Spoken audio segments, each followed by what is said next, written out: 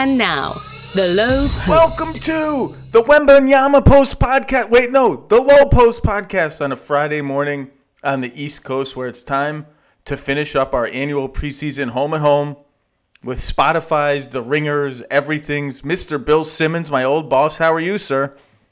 I'm great. We thought we were going to talk about Victor the Alien, and then some NBA news dropped. We're taping, what is this, like 7:50 Pacific time a.m. Friday, and the Warriors situation has blown up. We talked about this on my pod on Tuesday, and I was mad at myself after because I didn't feel like I went far enough on it. I was concerned there would be a Draymond distraction element.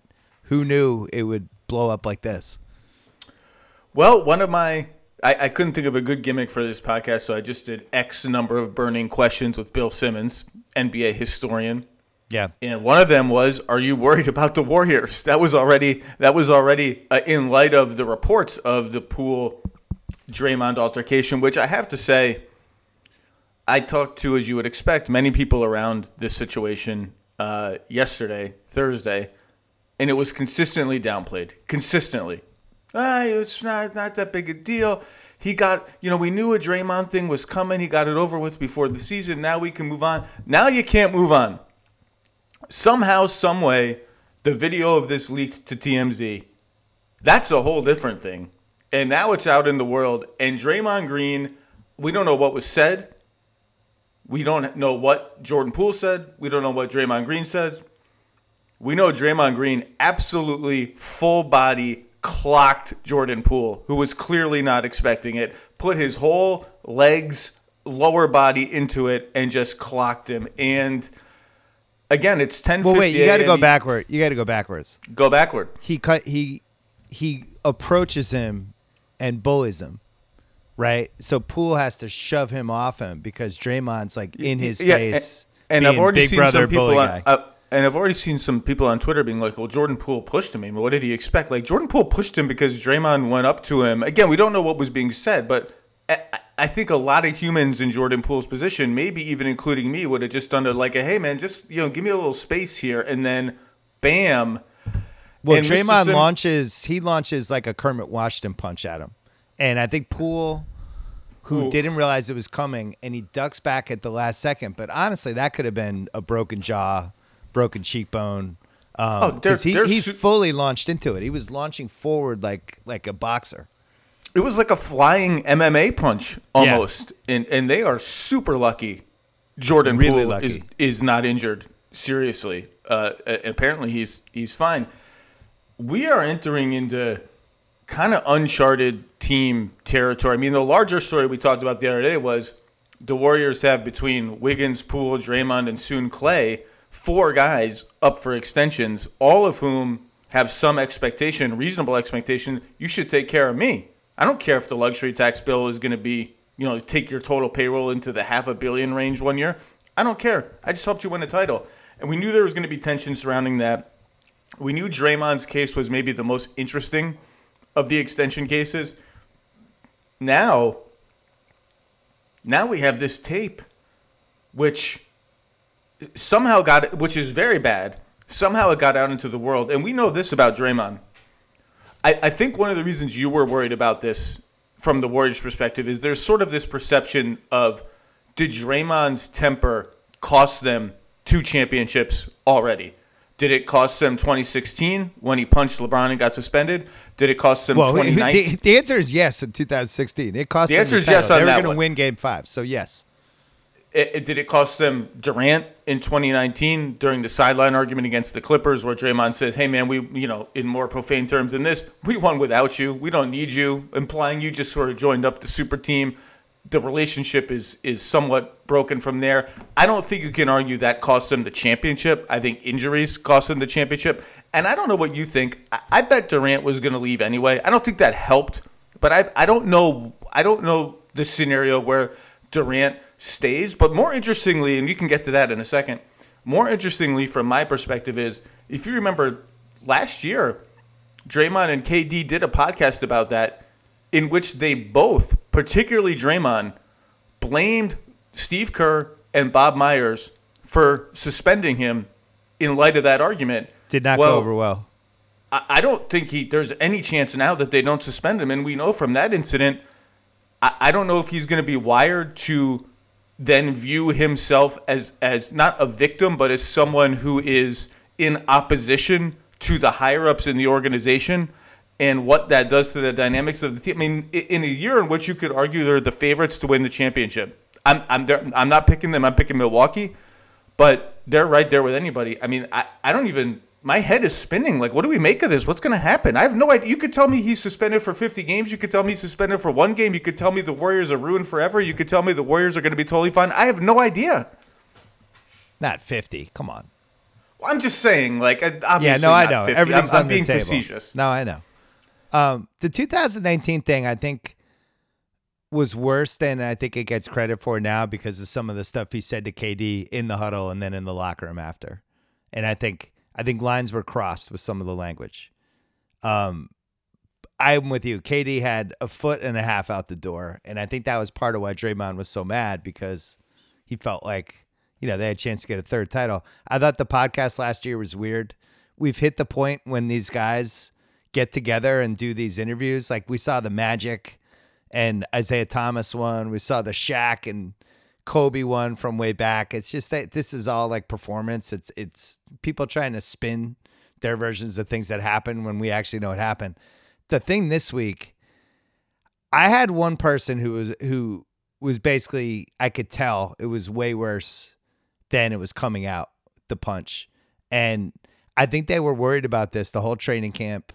I think this starts last season with the podcast, with some of the stuff he was talking about after the games, and just there was a me element to some of the stuff he was doing that I think.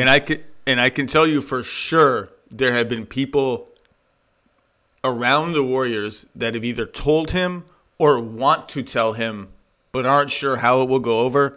Yeah. Do not podcast about this.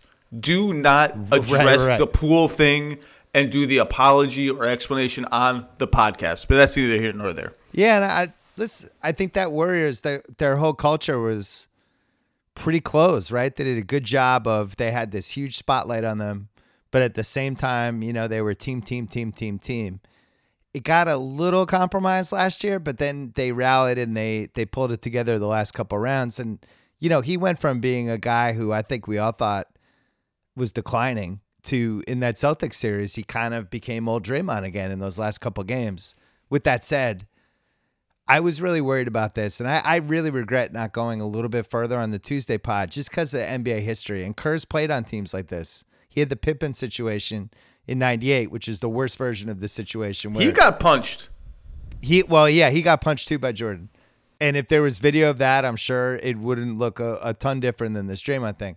But the Pippen thing, I think, is really instructive for this because there was a title at stake.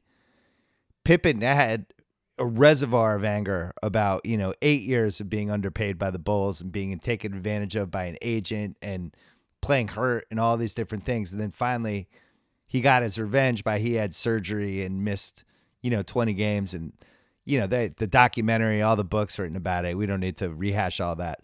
But it did really affect their season.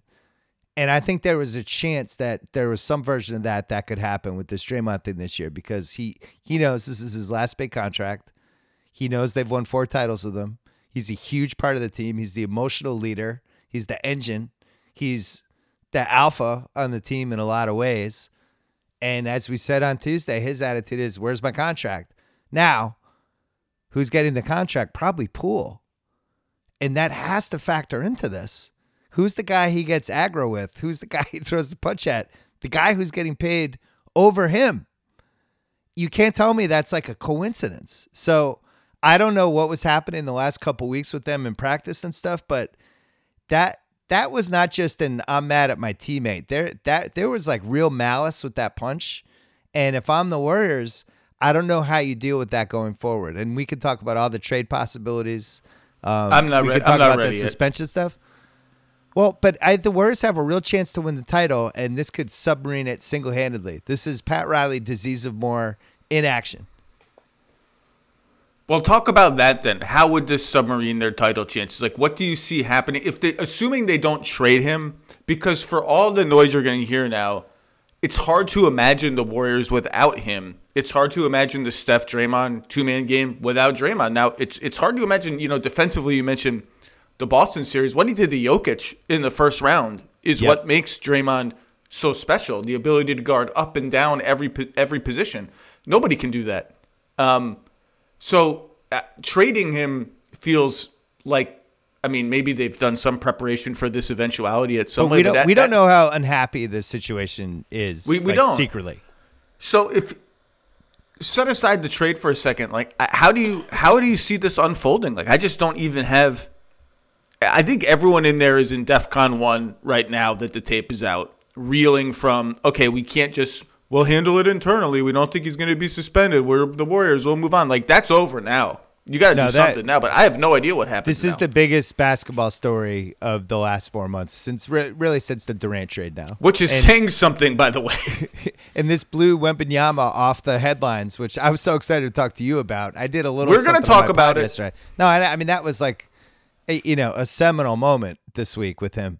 But I think the question is how much baggage is there already? That's the question for me. How many of these incidents do we not know about?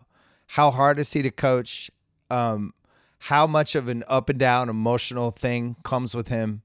And do they look at this and they go, you know what? This isn't going to be the last time this is going to blow up in some way this season because we don't want to give him that contract. We don't want to give him an extension. And he's going to be unhappy and he's going to be acting out all year. If they believe that, I think they're going to move. I think they will move and they'll try to trade him. And I think Detroit's a possibility. I would say the Lakers are a possibility, and Dallas. Those are the three teams that jump to my head as teams that would be like, yeah, we'll take them. I don't even it breaks my brain to even think what they could get back. I put a thing on Twitter. I saw bronchitis thing, but it was like Draymond to the Lakers.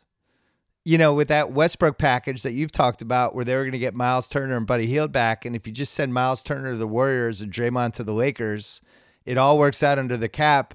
And the Warriors save like $70 million in luxury tax. And if you're the Warriors, I don't even know if that deal's on the table. But if you're the Warriors and you're just like, man, we could get out of this Draymond situation, replace it with Miles Turner. We could have no drama all season, get back to the chemistry we had a year ago. And maybe we just do that. I think the key with them last year was they had so much fun last season. There was a real joy with that team and a real camaraderie and a real chemistry. And I think that's one of the reasons they won the title.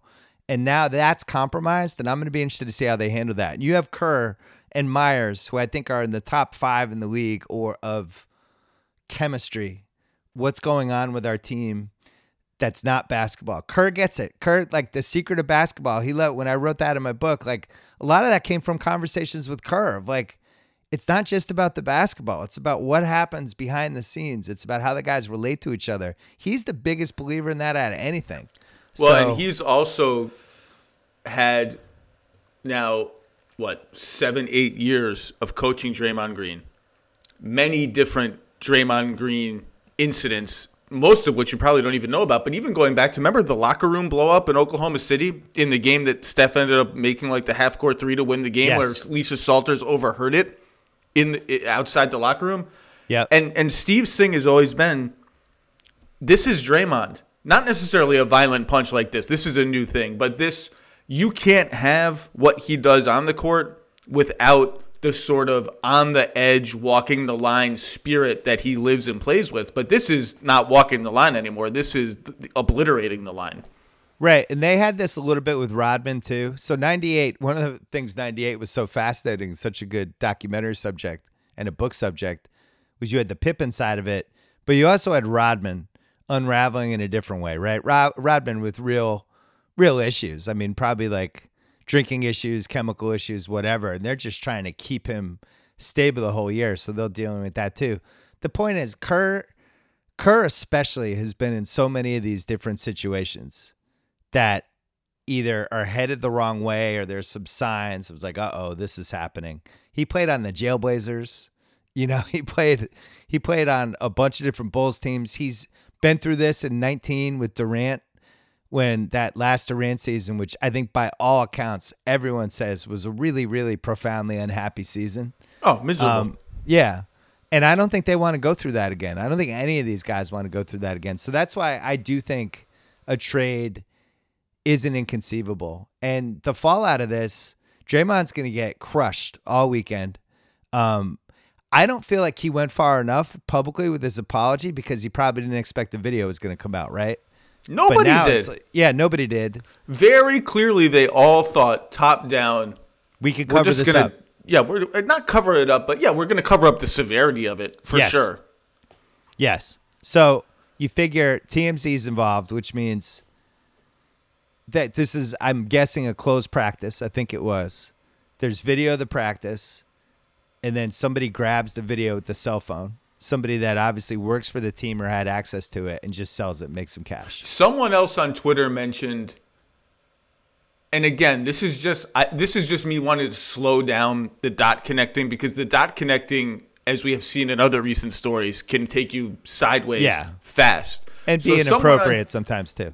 Someone on Twitter did mention, I wonder if they sent the tape to the league, and maybe that is, but why would they even send that? If they're going to handle it internally, there's no reason, I don't think, to send it to the league. So I guess somehow it got out. There could have been a couple of fans or family members at the practice, and we didn't see what precipitated Draymond being so mad at Poole.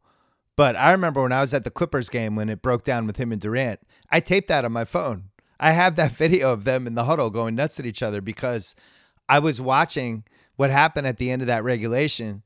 Was Durant was open on the side. It was like a little chaotic last 10 seconds. Draymond had the ball, and Draymond tried to hero ball it and didn't see Durant on the side. And Durant was really mad, and they were walking off, and Durant was yelling at him, and that made Draymond mad. And they started yelling at each other, and I just got my phone out. I was like, this is going to be good. They're going to get into it in the huddle, and they did. And I taped it. So there's a chance somebody in that gym was like, oh, this might get worse, and just started taping. And again, that's another reason I think they have to worry about, even if they decide we're going to try to salvage this, Draymond feeling betrayed by someone, some mysterious person in the organization, if that's what he's going to think. And if you don't know who it is or how it happened, you may not trust anybody anymore. And I realize worrying about Draymond's trust issues is not the thing that you should be worried about. We should be relieved that Jordan Poole's not injured and worried about other things. But there's the one other ramifications piece. Go everywhere. There's one other piece of this that we didn't mention that preceded the punch. There was a tweet the night when this all came out that it was by Chris Haynes, so I really like, and I think he's a good guy, but he had this tweet that basically was like, the Warriors have been worried about Poole as, as this contract stuff. And the word behavior, I think, was used. Yeah, and the way the Warriors reacted to that, both, on the side, but then even publicly, Iguodala came out with almost within an hour, be like, what the is this? This Poole's a great guy. And then Curry, who never gets involved ever with anything, Curry came out and talked about what a great guy Poole is. And I've always heard Poole's like, he's a little cocky, but I think the Warriors like genuinely like Poole. I don't think there's any sort of head case stuff with him at all. So it was interesting to see their oldest leader and their best player both come out emphatically defending Poole and being like, that's this guy is a good guy. And I think Curry behind the scenes, from what I've heard, did even more than that to kind of defend Jordan Poole. Yep. Iguodala on Twitter. So my theory was, and I've been told that this is not true, but my pet theory, which was just I invented, and I asked people, is this what they were talking about? Because you mentioned the money dynamics. I thought, I wonder if Poole is sitting there. You know how it is when you're arguing with someone. And the closer you are to that person, the more likely you are to, as the argument worsens, where can I really get him? Where can I really twist the knife? Like a little dig. Yeah. And I thought if I'm Jordan Poole, where I can really twist the knife is if I say, hey, Draymond, you got 4 rings, Hall of Famer. I'm about to make more money than you based on one NBA season. I'm about to have a higher annual salary than you based on one NBA season. I don't know if you'd say that to Draymond. No, but it did get me to thinking, like, you know how everyone from like the 90s generation, early 2000s looks at salaries now and be like, man, I really missed the boat. Draymond's generation is going to feel the same way. as Yes. the salary cap is like $225 million or something in 10 years. I mean, I'm making that up, but there's going to be the same money envy. But I was told emphatically that's not the case. And in fact, Poole is apparently a guy who doesn't care all that much. I mean, obviously everyone cares about the money, but he's not wired that way. So I don't know what the hell they were arguing about. Well, maybe we Michigan State. Who the hell knows? We had the Hero extension for 130 for 4. Poole versus Hero. I don't know. That's, to me, at least an argument on who's more of an asset. Hero's probably slightly better. More of but a I track think record. I think Poole's arrow is maybe pointing up a tiny bit more than Hero is. I don't know who would you like more just out of those two if you could have one. Hero? Probably Hero, because the catch and shoot 3-point numbers are so incredible with him. And Yeah. if I can direct his game to be a little bit more Klay Thompson and a little bit less, I'm trying to be a guy who runs 40 pick and rolls a game, but I can do it if you need me to. Whereas Poole, feels more like sixth man-y to me. The greatest version of Jordan Crawford possible. Or Lou Williams or something like that. Yeah. But maybe Jordan Poole proves that wrong. I mean, he's got a certain jolt and creativity to him that I don't think Tyler Hero has in terms of just like fast twitch speed and sort of bravado in that sense. But They're anyway. dead even to me. I think I would actually take Poole because I think I've seen him do it in more big situations over the last year than Hero. But I think it's a good argument. The point is, if Hero's 4 years, 130, Poole can't be that far behind. To me, that says Poole is at least 4 110. Oh, no, that becomes the 110 Barrett minimum, Hero right? deal. The Barrett and Hero deals become the benchmark. If you're Poole's agent, absolutely. You walk in and say, here's the contract. This is what it is. Well, Draymond knows that. Draymond's making 25 this year, right? He's never had like the massive contract, and this is going to be his last chance to get it. And as we mentioned earlier, like, you know, the fact that his 3-point shooting has declined the way it has really changed what he is as an asset. As great as he is defensively, you're still playing 4-on-5 with him a lot of the time, except for all the passing and the picking and the cutting and the Which things matters that he's a just lot. so special. I get it. But on another team, it's really hard to translate that. You really need to play with guys who are on the same wavelength as like Curry and people like that. I just think it becomes hard to assess his value on top of all the off the court stuff and his age and his size. And we talked about on Tuesday, like when these intangible guys like the Ben Wallace in the mid 2000s, you slip a little and you don't have any offense to fall back on. It becomes tough. So yeah, I think this really hurts his value. I really do. I don't know where he's getting like a $100 million contract after this. So what's the most likely scenario going forward? Let's talk it through for a second. To me, if you ask me between the extremes of really long suspension, no suspension, trade, Warriors are ruined, all these extremes floating around, and to me, I don't even know what the hell's on the table. I have no idea. To me, if you ask me, Zach, what's the most likely scenario? You know me, I'm Spock. I'm going to calm down. I'm going to start to think a little bit about it, give myself a beat. And to me, the most likely scenario, and maybe I'm being just wildly off, maybe the damage is so severe that this is ridiculous and you're going to tell me so. The most likely scenario is, look, we need each other. There's no scenario where you're in a better spot and we're in a better spot. 10-game suspension, pretty No severe. pay. 10-game Come suspension, back, no pay. come back to the team. And as long as Poole's good and Curry's good and we don't have anything like this again, we move forward. If you ask me my gut right now, this is an hour after the tape, less than an hour after the tape, so who knows how ridiculous this sounds. Something like that would be like my median outcome for this, but I legit have no idea. What do you think? I would say 5 to 7 game suspension, no pay. I think there's one variable that we haven't discussed yet. How does Draymond handle the next 48 hours? Because he could actually make this worse. He could do a podcast and he could be like, you know what? This is a great way for me to expand my platform. This is the number one topic anyone would want to hear me talk about on my own podcast. I'm just going to do it. And guess what? I'm going to defend myself. And if he tries to defend himself and tell his side of the story and whatever, I think that makes this worse. If he was smart, he would do nothing. He would fall on the sword. we were getting into it, and I totally overreacted.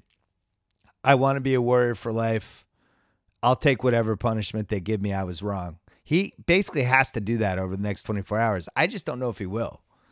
I could see him doing the opposite, being like, well, I'm telling you, bull- sure. You didn't see what happened before that led up to it, and blah, blah, blah, and that would make it worse. I'm telling you, I know for sure there are people around him who will either tell him or want to tell him, do not do that. Yet you're going to be number one on every podcast chart. It'll be the most downloaded episode of the year by anyone, anywhere. Do not do it. I don't know. It's not going to be Joe Rogan. Well, I don't Rogan's know. I don't. 18 million people. I don't pay attention to the numbers. You know me. I can't even look. That's a lie. I think you look. I think you're a looker. I'm not. People ask me about numbers. I don't know. It's bad for my mental health. Where were you? I don't know if you haven't made a finals pick yet, but I was debating Bucks Clippers, Bucks Warriors. Clippers have obviously two all-time players and incredible depth and the outlines of a system. The Warriors have the system and are so cohesive.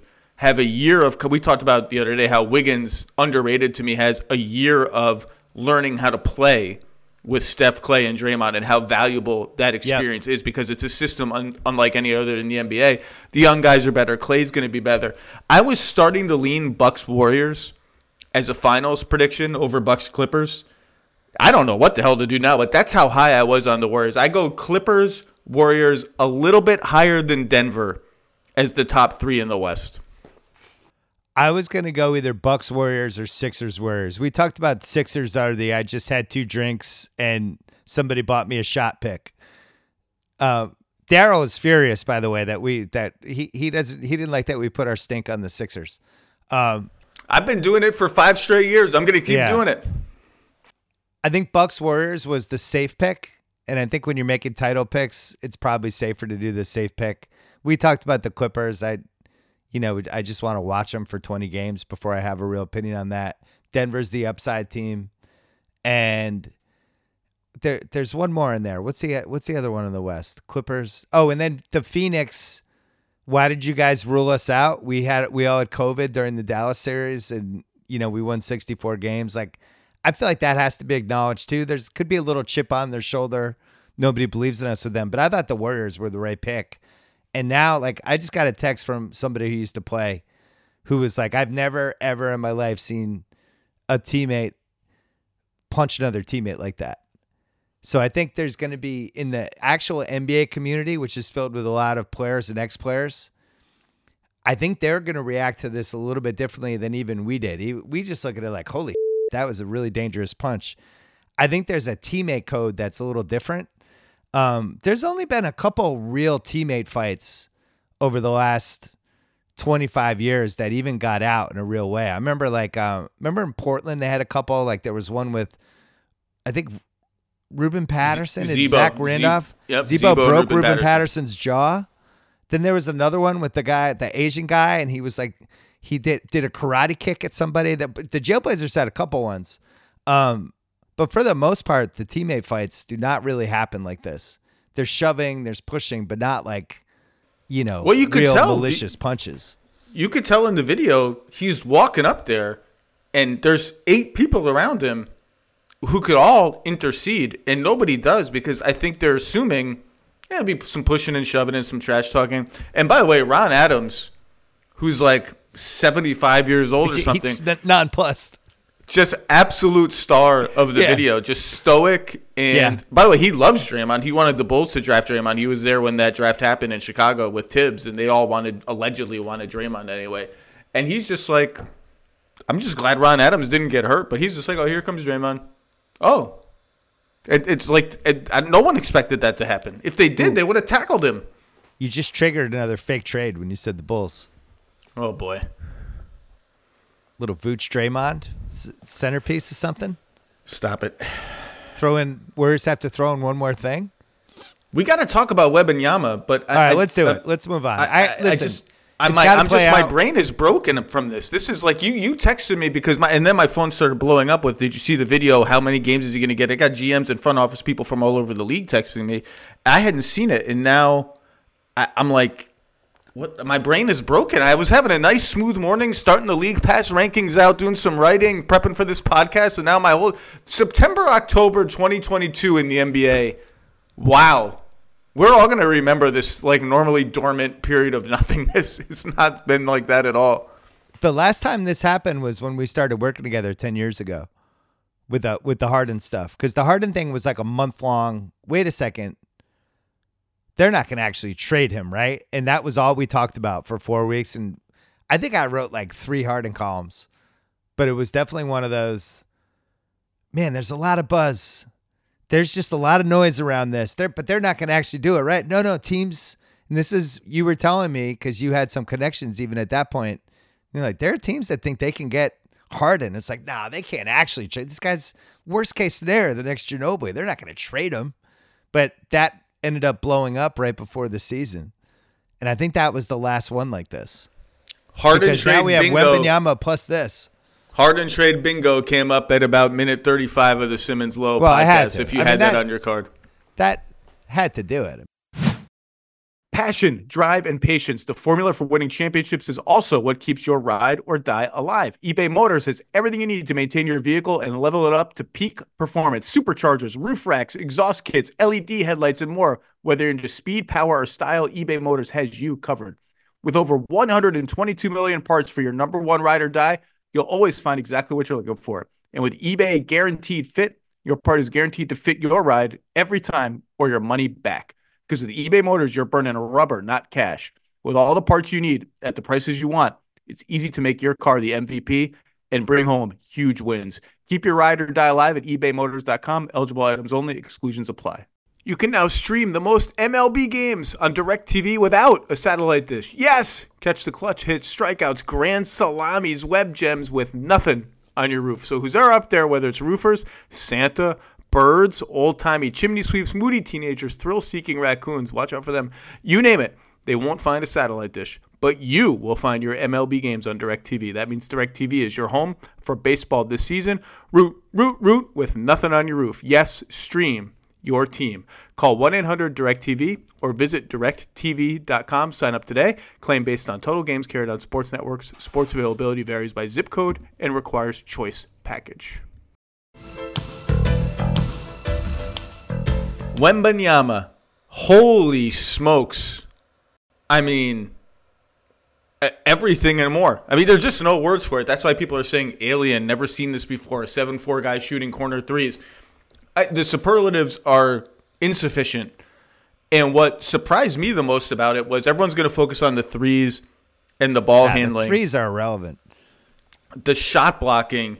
Oh, my God. He's everywhere on defense. And in the second game, I thought he was much better about not being jumpy, just knowing, like, if I just stay down, all these dudes are afraid to shoot if I'm around. He had a couple where he would just, his arms are so long, where he would just reach in and hit the ball, like, just to disrupt the possession. Like, he's going to get steals just by being like, oh, you don't realize that I'm not a normal human. I'm just going to poke my arm in here and get the ball. And then the other thing, his willingness to be a roller is so super refreshing, because all these big men prospects who can shoot threes, they want to dance and they want to be guards. He's like, no, I'll be a hard roller. Not only will I roll and catch lobs, he had this play yesterday where he slipped a screen on the left sideline, slipped into open space like 18, 20 feet from the basket, caught it, immediate one dribble spin around a help defender, fouled at the rim. I think he had 28 free throws in the 2 games. It's that kind of stuff that almost gets me more excited.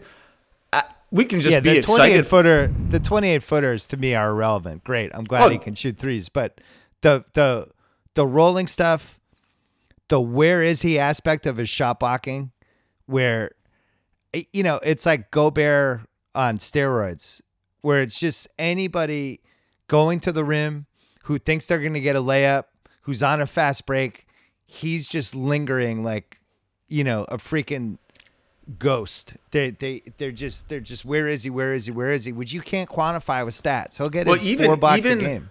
The elbow to rim diagonal rotation is just one half step for him, and he's from one elbow to the opposite side of the rim to block your shot. That's a really important rotation. What about that first game when Scoot, who was starting to feel it because he tested it, he beat him in the first half. So in the second half, he thought he could go by him. He thought he could sneak by him for a layup. And Wembanyama flew out like a left hand, almost like a karate chop, and just blocked it. Scoot went flying. But yeah, it's the shot blocking. Then the third thing that I thought, he had a couple low post moves. Oh, he had a dream shake. He had a dream shake where he ended up with facing the guy with a little one-hander off the backboard. And I was like, all right.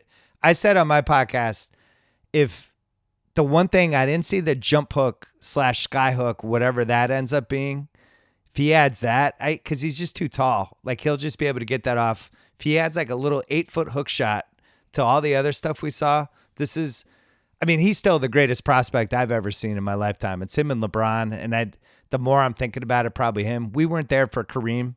I think everybody, by all accounts, Kareem in high school, Kareem not being allowed to play as a freshman at UCLA. But I think that was the last prospect like this where it was like, yeah, your tip on Kareem was that from age 13 on, his teams basically never lost a basketball game. High school, college, you just couldn't beat a Kareem team for 7 straight years. And he was 7'4", like this guy is, and he was fluid like this guy is. And that was the other thing that I think was shocking to all of us, is that he moves like a 6'5" guy.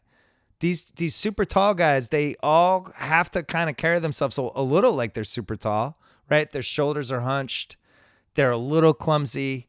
They're a little plodding. Holmgren's a good example. Holmgren's only 7 feet, but Holmgren kind of carries himself like a 7-footer.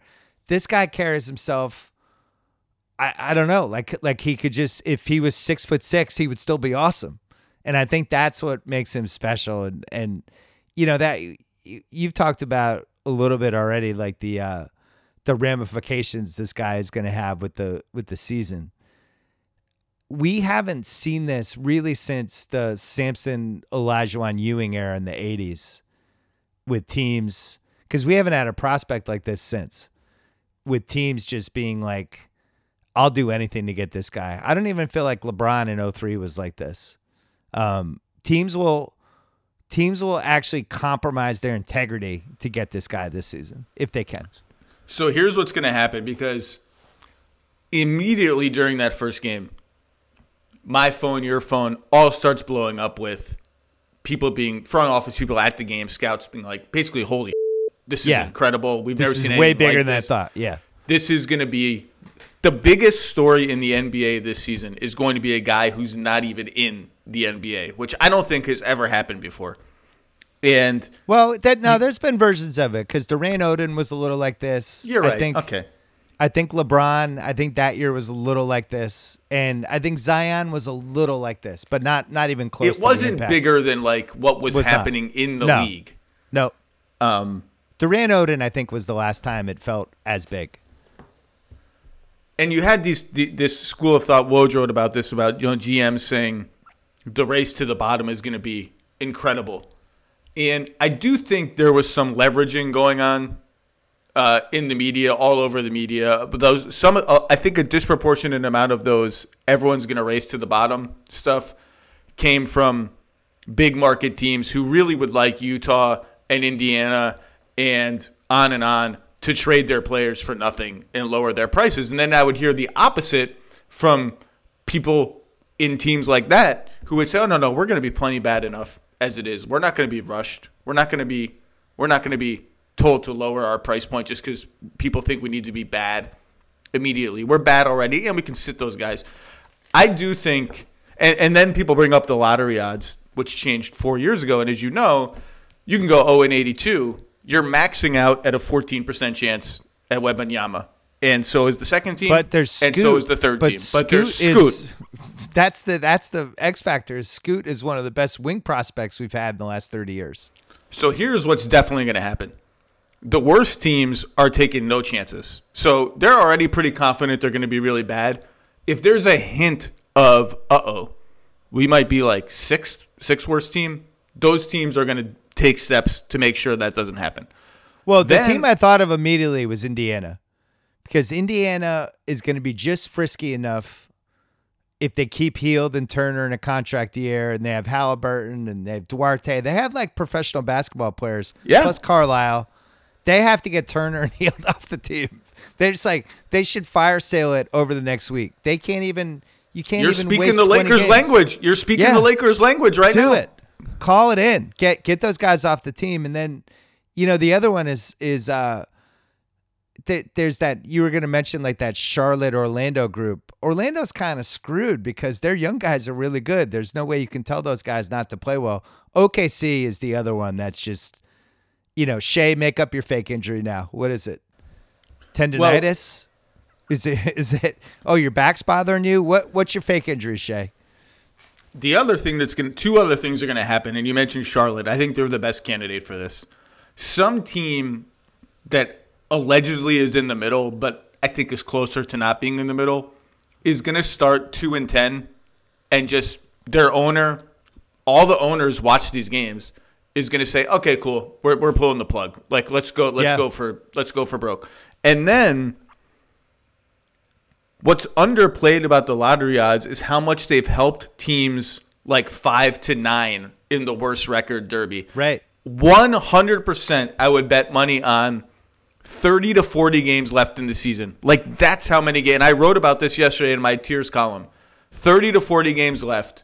Some team within 3 games of the play-in range and 3 games of like 6th in the lottery is going to say, we're done. We're done, and we're done because what likely is going to happen if we keep trying is we miss the playoffs and have like a 2% chance at a top 2 pick.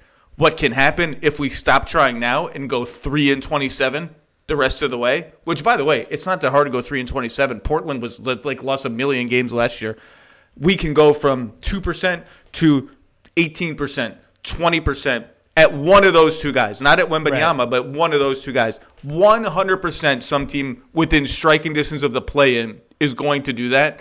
And so, yeah, they changed the lottery odds to discourage abject, horrible tanking. There's still going to be tanking everywhere because owners watch these games, governors watch these games, GMs on bad teams love to tank because it gives them greater job stability and the chance at a guy like this who makes your career.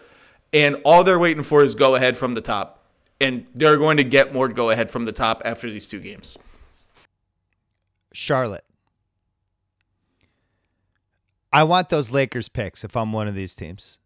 We know the Lakers picks are available. If I'm Charlotte, I'm calling the Lakers right now. Gordon Hayward, Rozier, PJ Washington. What else do you want? We'll take Westbrook back. Give us those 2 picks. You want to put top 3 protections on them? Fine. But I want to gut my team.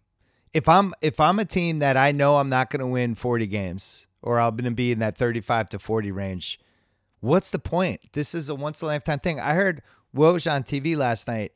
He said that teams thought Wembanyama was going to be worth an additional $500 million to a franchise. Hey, you say woo. I say that's too low because LeBron on Cleveland we know is worth a $500 million swing because they would have those Forbes things, and Cleveland was a top 3 team when they had them. As soon as they didn't have them, they were like worth $500 million. To me, this guy's worth $1 billion plus.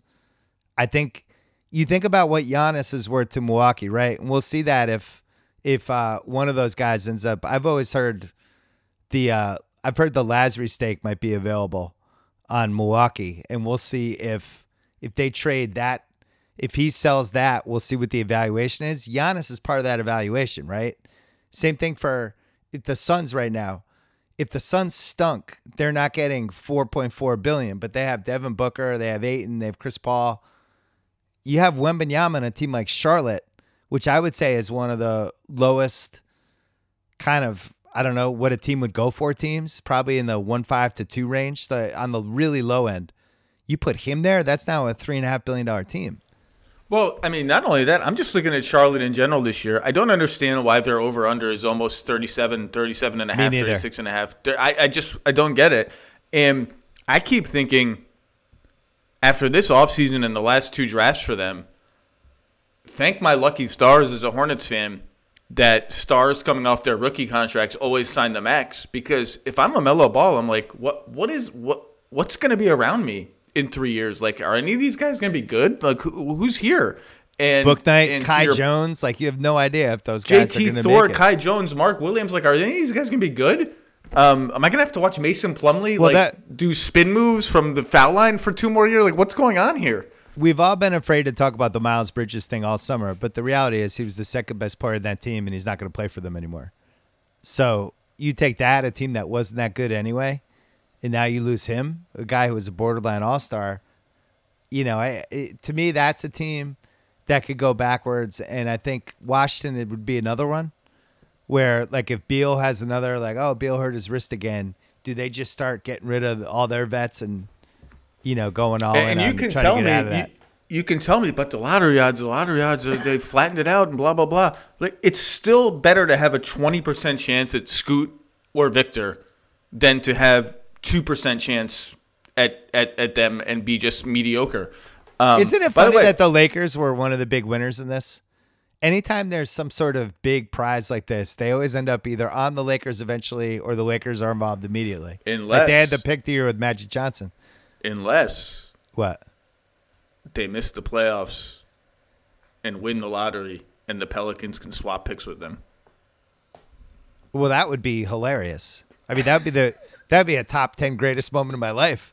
No, I was thinking more like they obviously made a deal with LeBron that they're gonna trade those picks, right? LeBron signed the extension, we'll trade the picks. So I think the people they could get for those picks, I think that list has gotten way better in the last 3 days since everybody saw the alien in person. That's what they're hoping. What they're hoping. So by the way, all this stuff, I don't mean to come off as saying the lottery odds are bad or the NBA. No, they did a good job with the lottery odds. We both like what they did. Are great because I've had a couple of GMs in the last couple of days just spitballing about this. Say, number one, imagine if they just did it by worst record, how bad the tanking would be this year. It would be unbelievable. And then also, remember, people used to argue for every lottery team should have the same chance at every pick. It should be totally unweighted lottery. Well, then you would have teams tanking out of the playoffs this year, out of the play-in for sure, just to get into the lottery. What about this is the one rule that I think is indefensible that they don't have. I think if you get in the top 3 2 years in a row, you should not be allowed in the top 3 in the third year. Well, I was going to ask you what's your favorite solution, because a lot of the solutions that have been bandied about by people who just can't stand to watch tanking, and I get that. It's April basketball can really suck, and this year there's going to be March and February basketball that really sucks. Yeah. The wheel, which Mike Zarin came up with Boston, the idea that there shouldn't be a draft, that there should just be free agents and have a choice of where to go. I just think all those things sound great until, like, the Warriors draft Wembanyama, or the Warriors get, like, the best team gets the best guy, and everyone's going to say, how did we let this happen? And that would happen at some point. Agree. I remember I lost my mind. I was on Countdown when the Cavaliers won the lottery for the second year in a row, and I was just like, this is ridiculous. They've won the lottery. This is like, what was that, like the 4th time in 11 years they've won the lottery, and I was just like, we have to stop rewarding bad teams. This can't happen. LeBron, Wiggins, Kyrie, Bennett. Right. I was like, we got to stop rewarding bad teams. They've won the lottery 3 of the last 4 years, basically. This is ludicrous. Houston got Jalen Green 2 years ago with the 2nd pick, and they got Jabari Smith last year with the 3rd pick. Should they be in the top 3 again? I would say no. Now the Houston fans, you hate us, Simmons. I've been pretty consistent on this. I don't think you should be top 3 bad 3 years in a row and be rewarded for it. We can at least change that. The other fun subplot of whatever tanking happens this year is the pressure on the good teams to not up those games against, like, the Thunder, the Spurs, whoever is tanking, because those can be the difference between number 6, number 5, and number 7 and being in the play-in. And just last year, the Lakers season unraveled when they lost those 2 games to Oklahoma City early in the season, when the Thunder came back from like 20 points down twice to beat the Lakers in the first 15 games of the season. Everyone's like, wait, are the Lakers is this just not going to work? And it was so demoralizing. And some of these teams just, like, love when you get close in a game like that. They love it. I think there's going to be a lot of pressure particularly the Eastern Conference teams who don't have as many of these bottom feeders. I mean, Indiana's the only team that's obviously not trying to win this year in the East. Like, if you go to Oklahoma City and lose and you're New York, that's like 4 losses. It's like you lost 4 games. Right.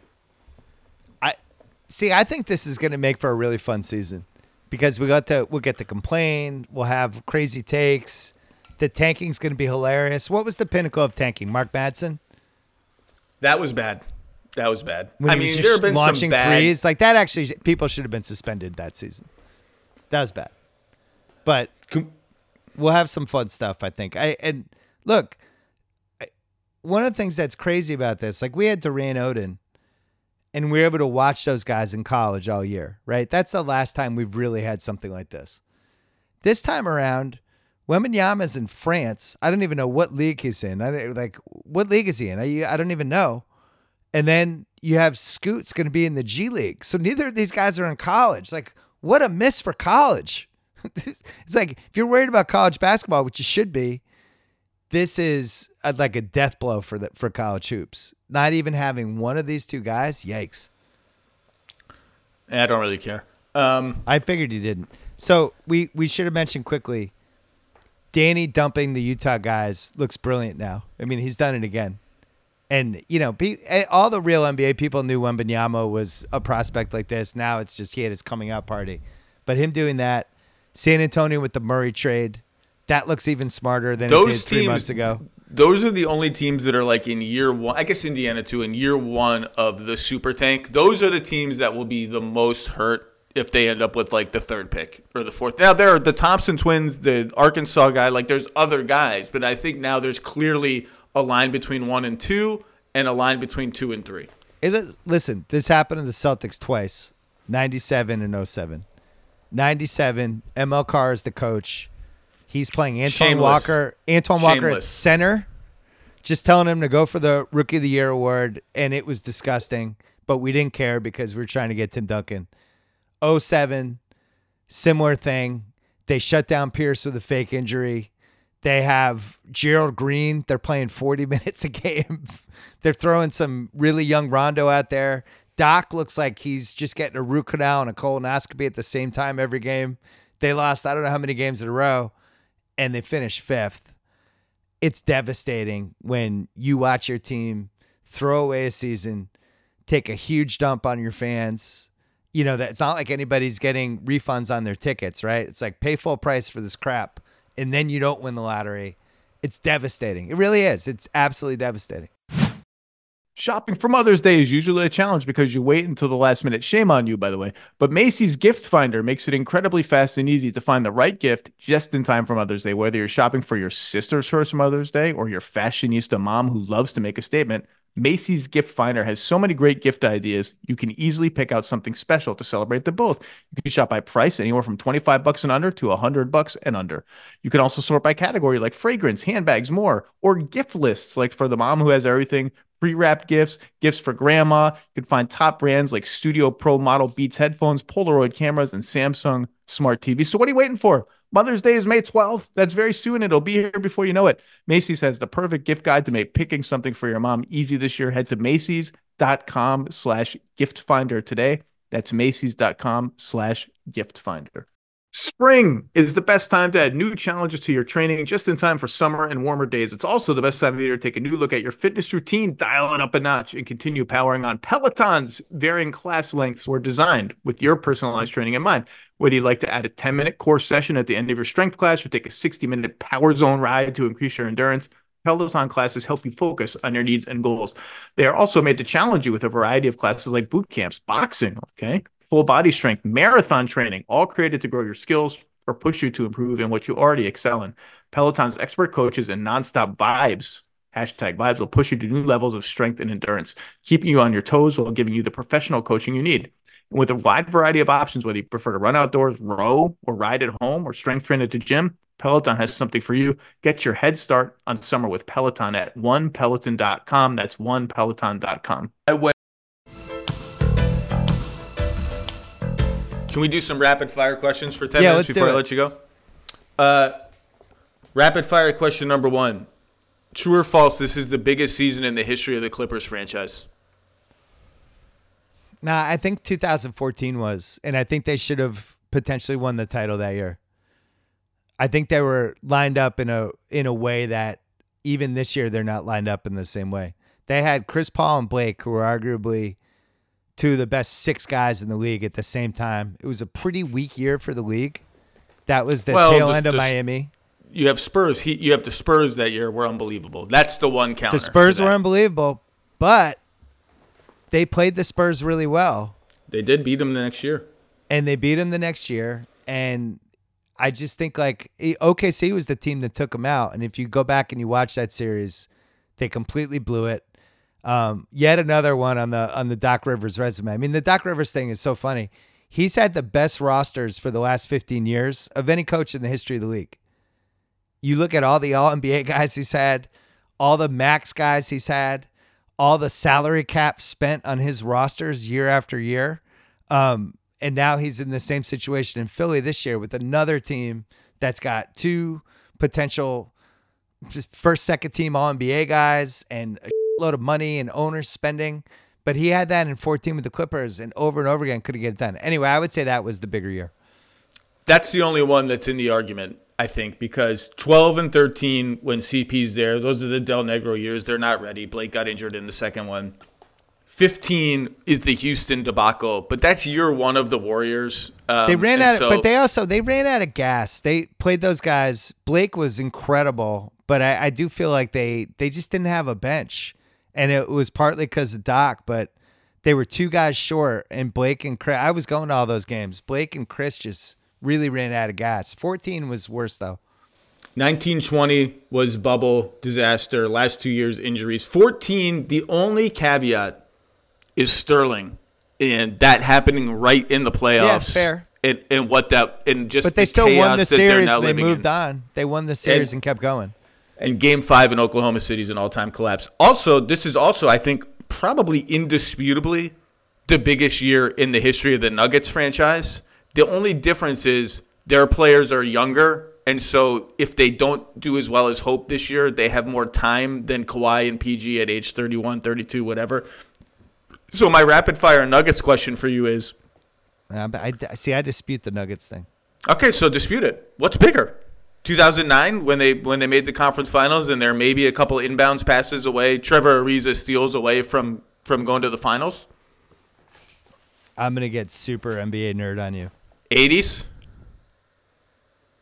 I'm going 1977-78 Nuggets. Okay. They beat the Bucks in round 1. This is why I have you on the podcast. Round 2, playing the Sonics, who started 5-17 that year. Changed coaches. Super young team. They have David Thompson, who was really Jordan before Jordan. He's 27 a game that season. In the playoffs, 25 a game. They had Dan Issel. They had Bobby Jones. They just had a really good team. And everybody thinks it's going to be David Thompson versus Dr. J in the finals. And it's going to be amazing. And it's like, holy this is going to be so great for the league. And as a little kid who never got to see those guys, I was like, I'm monitoring it in the scoreboard. It's like, oh my God, David Thompson versus Dr. J. And they blow it. They lose to Seattle. Philly loses to Washington. And we get those 2. That was the first of the 2 Washington-Seattle finals. I think that was their best chance ever to win a title. And you could argue that they were, I think, 48-34 that year. Yeah, 48 wins. 48 Larry Brown wins. is the coach. And they had one of the best 5 players in the league. So, yeah, I would say this year is the first time since that you could look at the Nuggets and say they have a top 5 player. They have a real chance to win the title. So my rapid 09, by the way, what was that, 2-2 after 4 games? I think it was 2-2. Against the Lakers, yeah. right? Yeah. Yeah, the Billups, either Billups or Carmelo. Billups didn't play well. One of those guys didn't play well that series. It was in the last 2. My rapid-fire Nuggets question was, what is your response to those who argue, and there are a lot of them, that they cannot win the title with Jokic at center because they just don't have enough scheme versatility on defense. He can't switch, can't really drop, blah, blah, blah. You don't watch the Nuggets.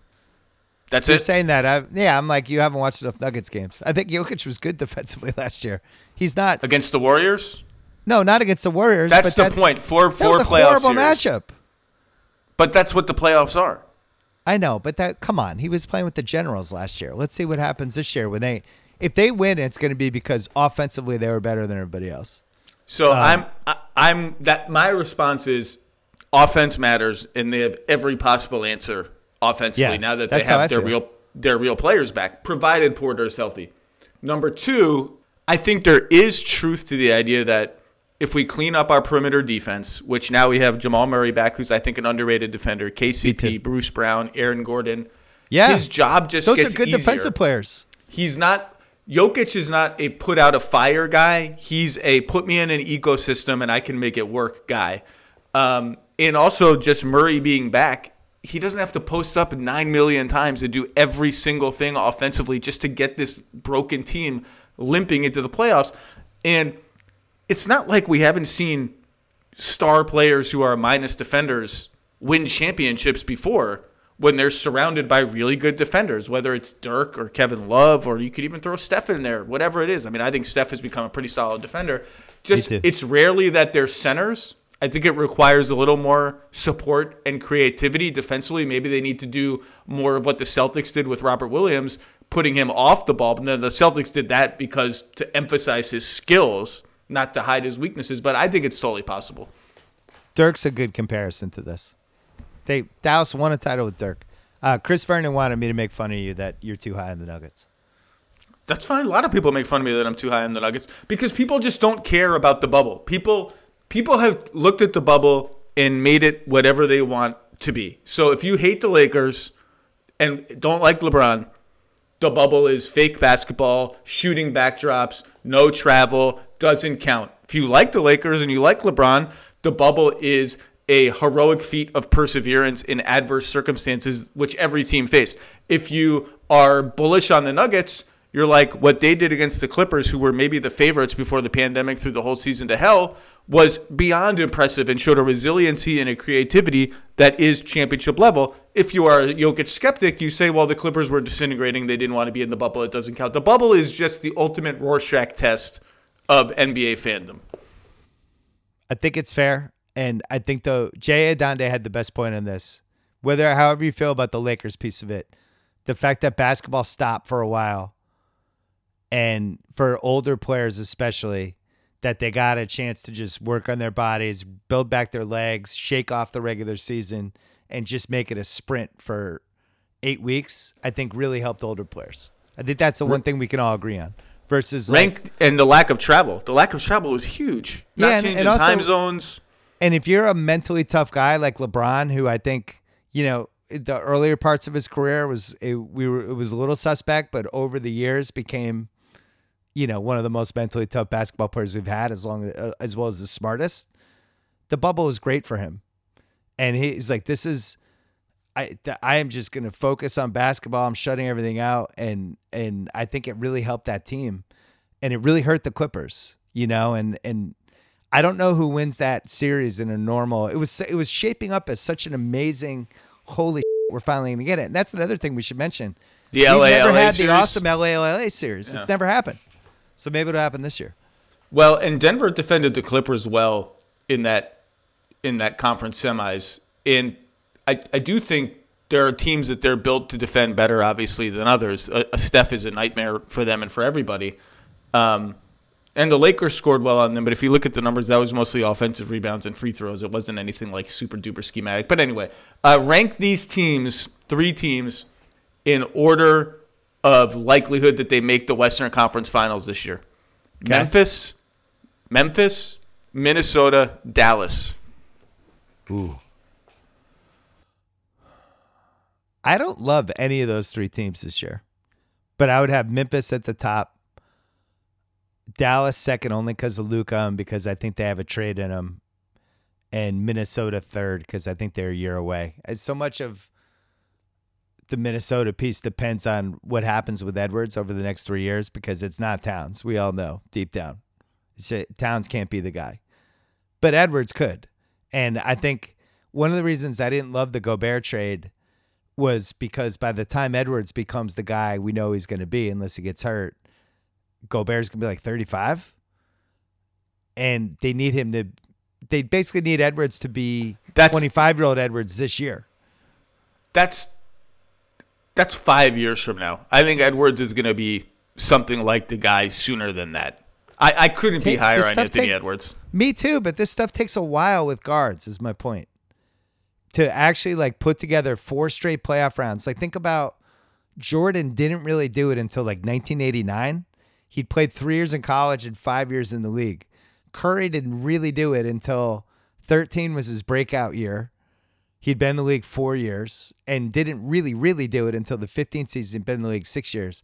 I just think guards take longer. It's hard for them to dominate and put all the stuff together for that many rounds in a row, which is what they're going to need to do. We both think he has it in him.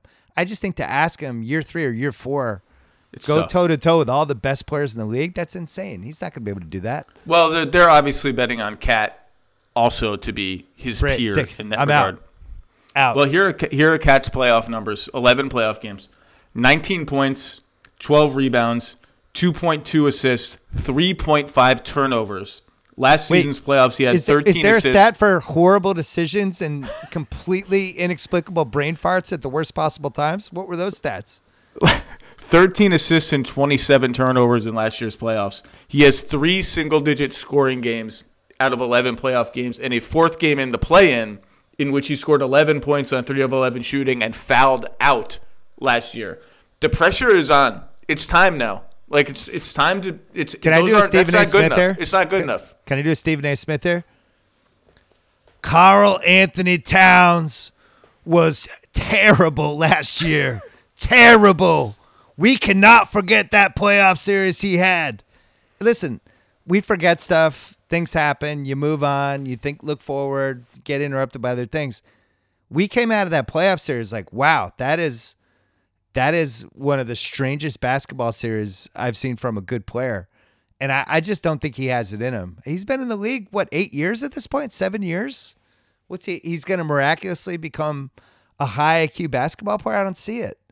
2 more. Are we all sleeping on the Heat, who are in the second tier of my tiers column, and I think by consensus, 4th at best in your regular season Eastern Conference pecking order rankings, and yet they've made the conference finals 2 of the last 3 seasons, the finals once.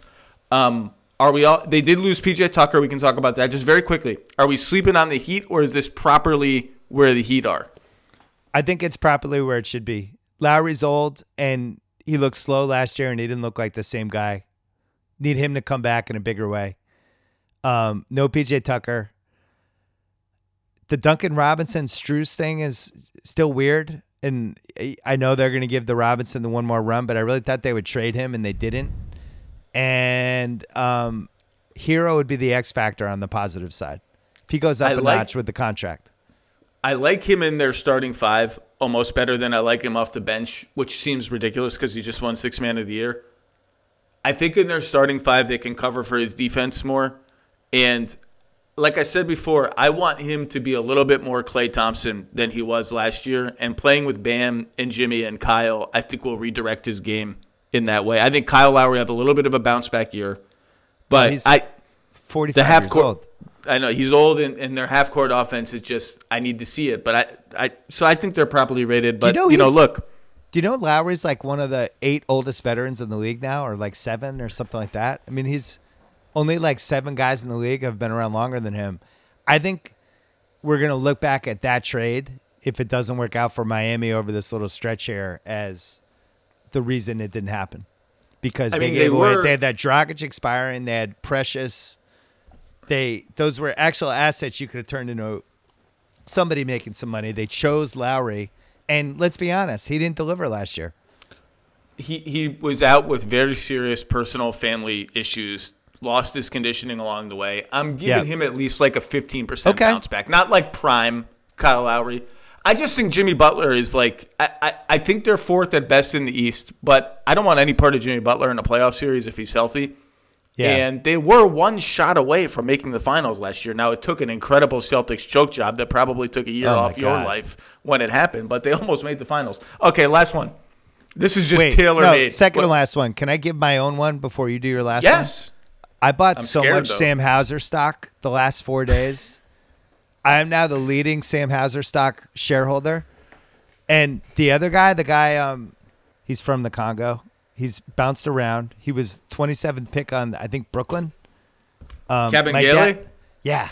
My dad is all in on both of those guys. He went to the game. He came back. He's like, we never have guys like this. They're always on other teams. He's just always wanted us to have like a Max Strus type and just an energy guy, shot blocker, finisher, run the floor guy. And I think both of those guys have it. I think Hauser definitely is going to be in the rotation and is going to make the Gallinari thing not matter. He's definitely going to be in the rotation. That's settled. That was settled before. Yeah, he's in the rotation. And then the other guy, I think, has a chance to actually play real minutes for them this year as they try to figure out various ways to not get Al Horford to 1,800 minutes. Anyway, I own all the Sam Hauser stock. Nobody else can have it. Last one, and this is just tailor-made for you. Yep. Which player who made the NBA top 75 list, which active player on the top 75 list has the most at stake this season? Here are the players: Chris Paul, Kevin Durant, Anthony Davis, LeBron James, Stephen Curry, James Harden, Kawhi Leonard, Damian Lillard, Russell Westbrook, Giannis Antetokounmpo. Kevin Durant. Whoa! Didn't expect that. I thought for sure you were gonna go Harden. No, because Harden's not the best player in his own team. And I think he's at a slightly different point in his career. A little Clyde Drexler with Hakeem kind of thing. Durant chose his destiny the last 4 years. He nearly blew up that Nets thing. He attached himself to one of the worst basketball stars you could have attached yourself to. He's still the best player on a team that I think we all think is really talented.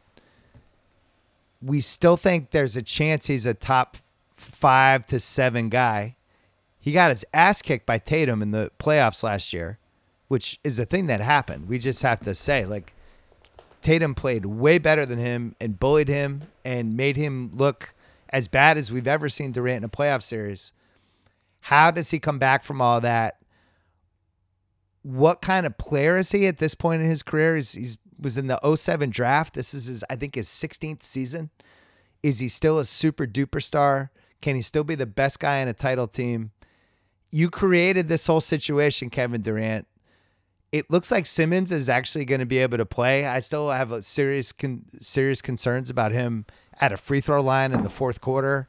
Can he go 82 games? Is he going to all of a sudden disappear for 10 games? I have concerns about him at the free throw line in the first quarter. Right, yeah, any quarter. He still has to play in front of crowds, all that stuff. But athletically, he looked good in the exhibition game. So we have that question answered. And they have a lot of talent.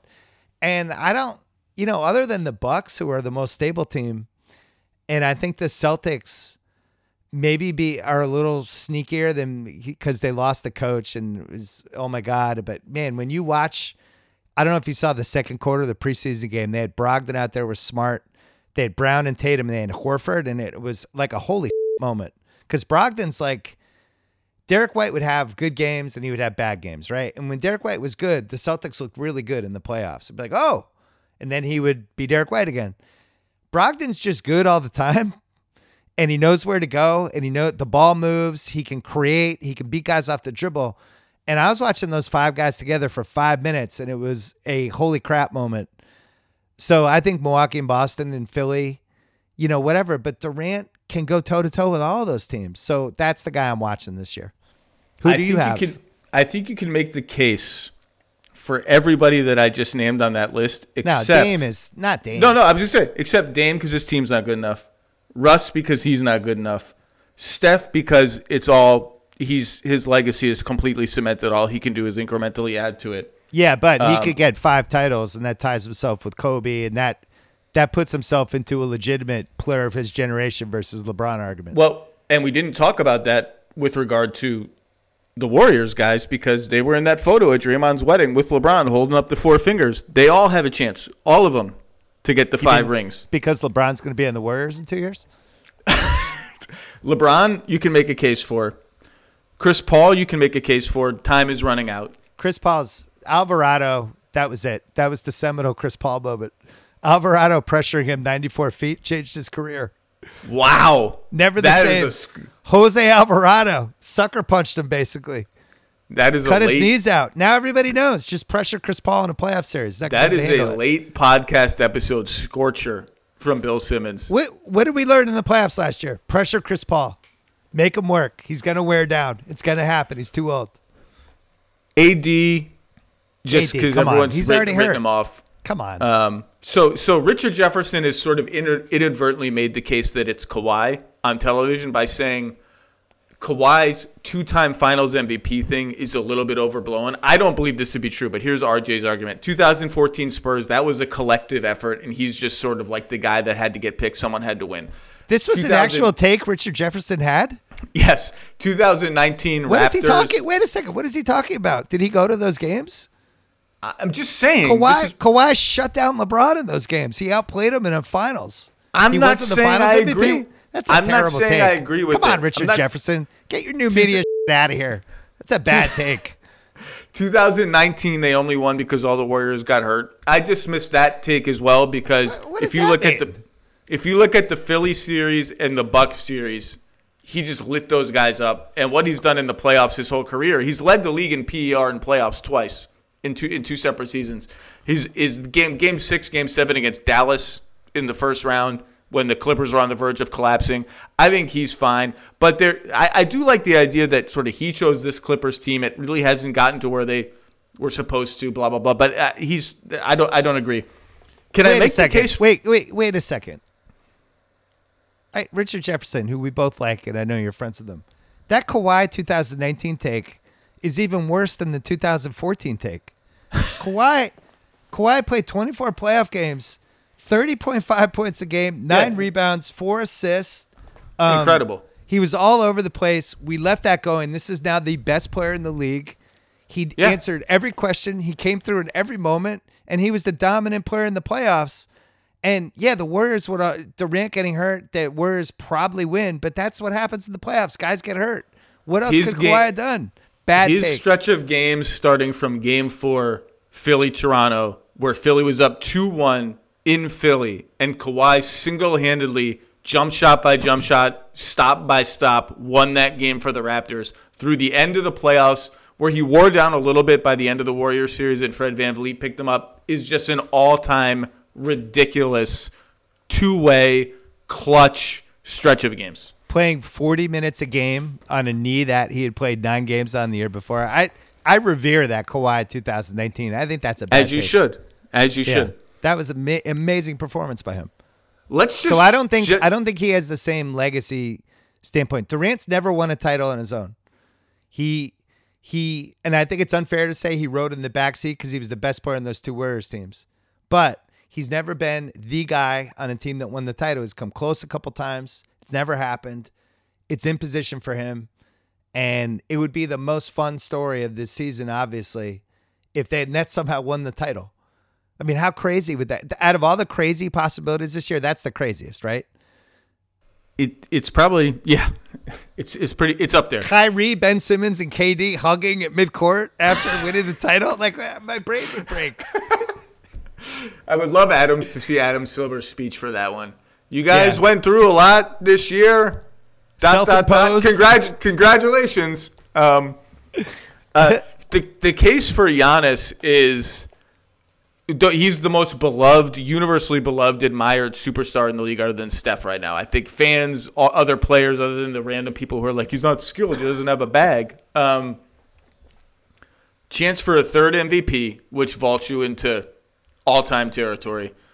And just with the Holiday Middleton age curve, it's not just like infinitely there for the Bucks. It's not like there's a clear 5-year runway with this big 3. It's a and big they blew year last year because Middleton got hurt. And just, just a 2nd title, 3rd title, then you start to get into the historic, really, really inner circle of history where he's going to be anyway. But I I wouldn't make the case for him because I think he's just solidified as a guy. But I do think it is a sneaky opportunity. It's more opportunity than sort of at stake for him. I think that's fair because when you mentioned him initially, you have this feeling in your head, oh, he's got plenty of time. He's in his prime. He's a made man with plenty of time. Yeah. And he already had his thing 2 years ago. The more I'm thinking about it, Durant's still first for me, but I probably think Curry's second because, the windows are tight with this stuff anyway. But winning the back-to-back 5 titles where the culture that they've created there, where he becomes some sort of combination of Tim Duncan and Kobe, and then the LeBron conversation really starts. And whether the LeBron fans want it or not, I'm just telling you, man, it's going to start, and you better be ready for it. Even if LeBron is like number 1 all-time in points, number 4 in assists with 4 championships, and there's how many different MVPs? Arguments. Lots it'll of be MVPs. like LeBron had the best career ever, but Steph had 1 more rings. It's just going to be there. It'll be mentioned, and it goes back to what you said before. However you feel about blank, you'll make your case one way or the other. The only thing we learned today is that Richard Jefferson has terrible Kawhi takes. Yeah, we've argued about Kawhi on TV already because I totally disagree with him on Kawhi. I just can't believe that. The 2014 finals, I'd never seen anyone do that to LeBron other than Sean Marion. I just floated it out there because I am an extreme Kawhi believer. I voted him MVP in 2017. I was one of 8 people to do it. So I might be just the wrong audience for his Kawhi take. I just wanted to test it out. You copped out that year. No, I didn't cop out. I voted for Kawhi Leonard because I thought he was the most valuable player in the league. Nah. How does that vote look now? Both of us didn't want to vote for Westbrook. Harden was the right vote, and you decided to be in neither camp, and you went to this other side camp. I'm offended by that. You were like, here's my statistical argument for Kawhi.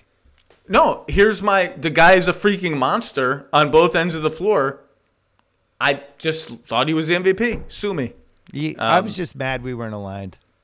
I do have the shirt, though. I still have the shirt. The right side of history My son shirt. stole the shirt from me. He wore it to school a couple of weeks ago because my son can now wear all my clothes. Oof. You'll get to that point when your daughter gets older where she's just starting to just steal shirts from you. All right. On the Curry LeBron note, that brings us full circle to the Draymond news of the day, which we are still Do we have any agog. more? Anything else happen? No, nothing yet that I see on my phone other than some holy crap texts. You know what we should mention? Fantasy just texted this to me. So the Warriors and Celtics make the finals. And the Celtics are like, well, hey, they didn't win this year, but they have this incredible runway now. Holy shit, and Tatum, and this team's all set. Everyone's under these great contracts. They have an incredible coach. This team's set. This is a made team for the next 5 years. So you have that. Then you have the Warriors like, wow, not only they win the title, but they have all these young guys. Spurs 2.0. Yeah, they have this chance now. This is like their Tony Parker Kawhi class potentially, where you have that first wave of the Duncan Manu, and then now you have this new group, and Curry is Duncan, and let's see where that goes. Who are the 2 most dysfunctional teams in the offseason other than the Nets? The Warriors and the Celtics. Lakers are up there. Well, but that's a given. I mean, Bill Simmons. And by the way, you mentioned that NBA 75 most at stake thing. It's weird that I feel like I've just given up on Davis. Let's end on that. I've just given up on him. I just, and it's probably wrong because he's really talented. And we talked on the Tuesday pod about how could 2018 Davis be back? Oh my God. And then I saw he missed those 2 games, and I'm like, what am I doing? Why did I fall for this again? This guy can't stay on the court. He just can't. Back tightness has made me question we're heading for an Anthony Davis vengeance campaign. I'm a little worried now. Yeah, can you get through 2 preseason games, Anthony? All right. Great to see you. I had a lot of fun doing our 2 pods. Always fun. You can listen to the Bill Simmons podcast on Spotify or wherever you get your podcasts. I don't think I need to tell anybody that. It's always good to see you. I will see you opening week. Clippers, Lakers in LA. Who the hell knows what will happen? That's 2 weeks from now. Anything could happen between now and then. I'll see you at the game. Yeah, looking forward to it. Thanks.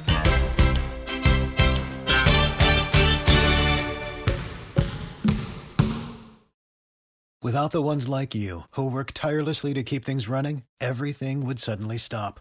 Hospitals, factories, schools, and power plants, they all depend on you. No matter the weather, emergency, or time of day, you're the ones who get it done. At Grainger, we're here for you with professional-grade industrial supplies. Count on real-time product availability and fast delivery. Call, click Grainger.com, or just stop by. Grainger, for the ones who get it done.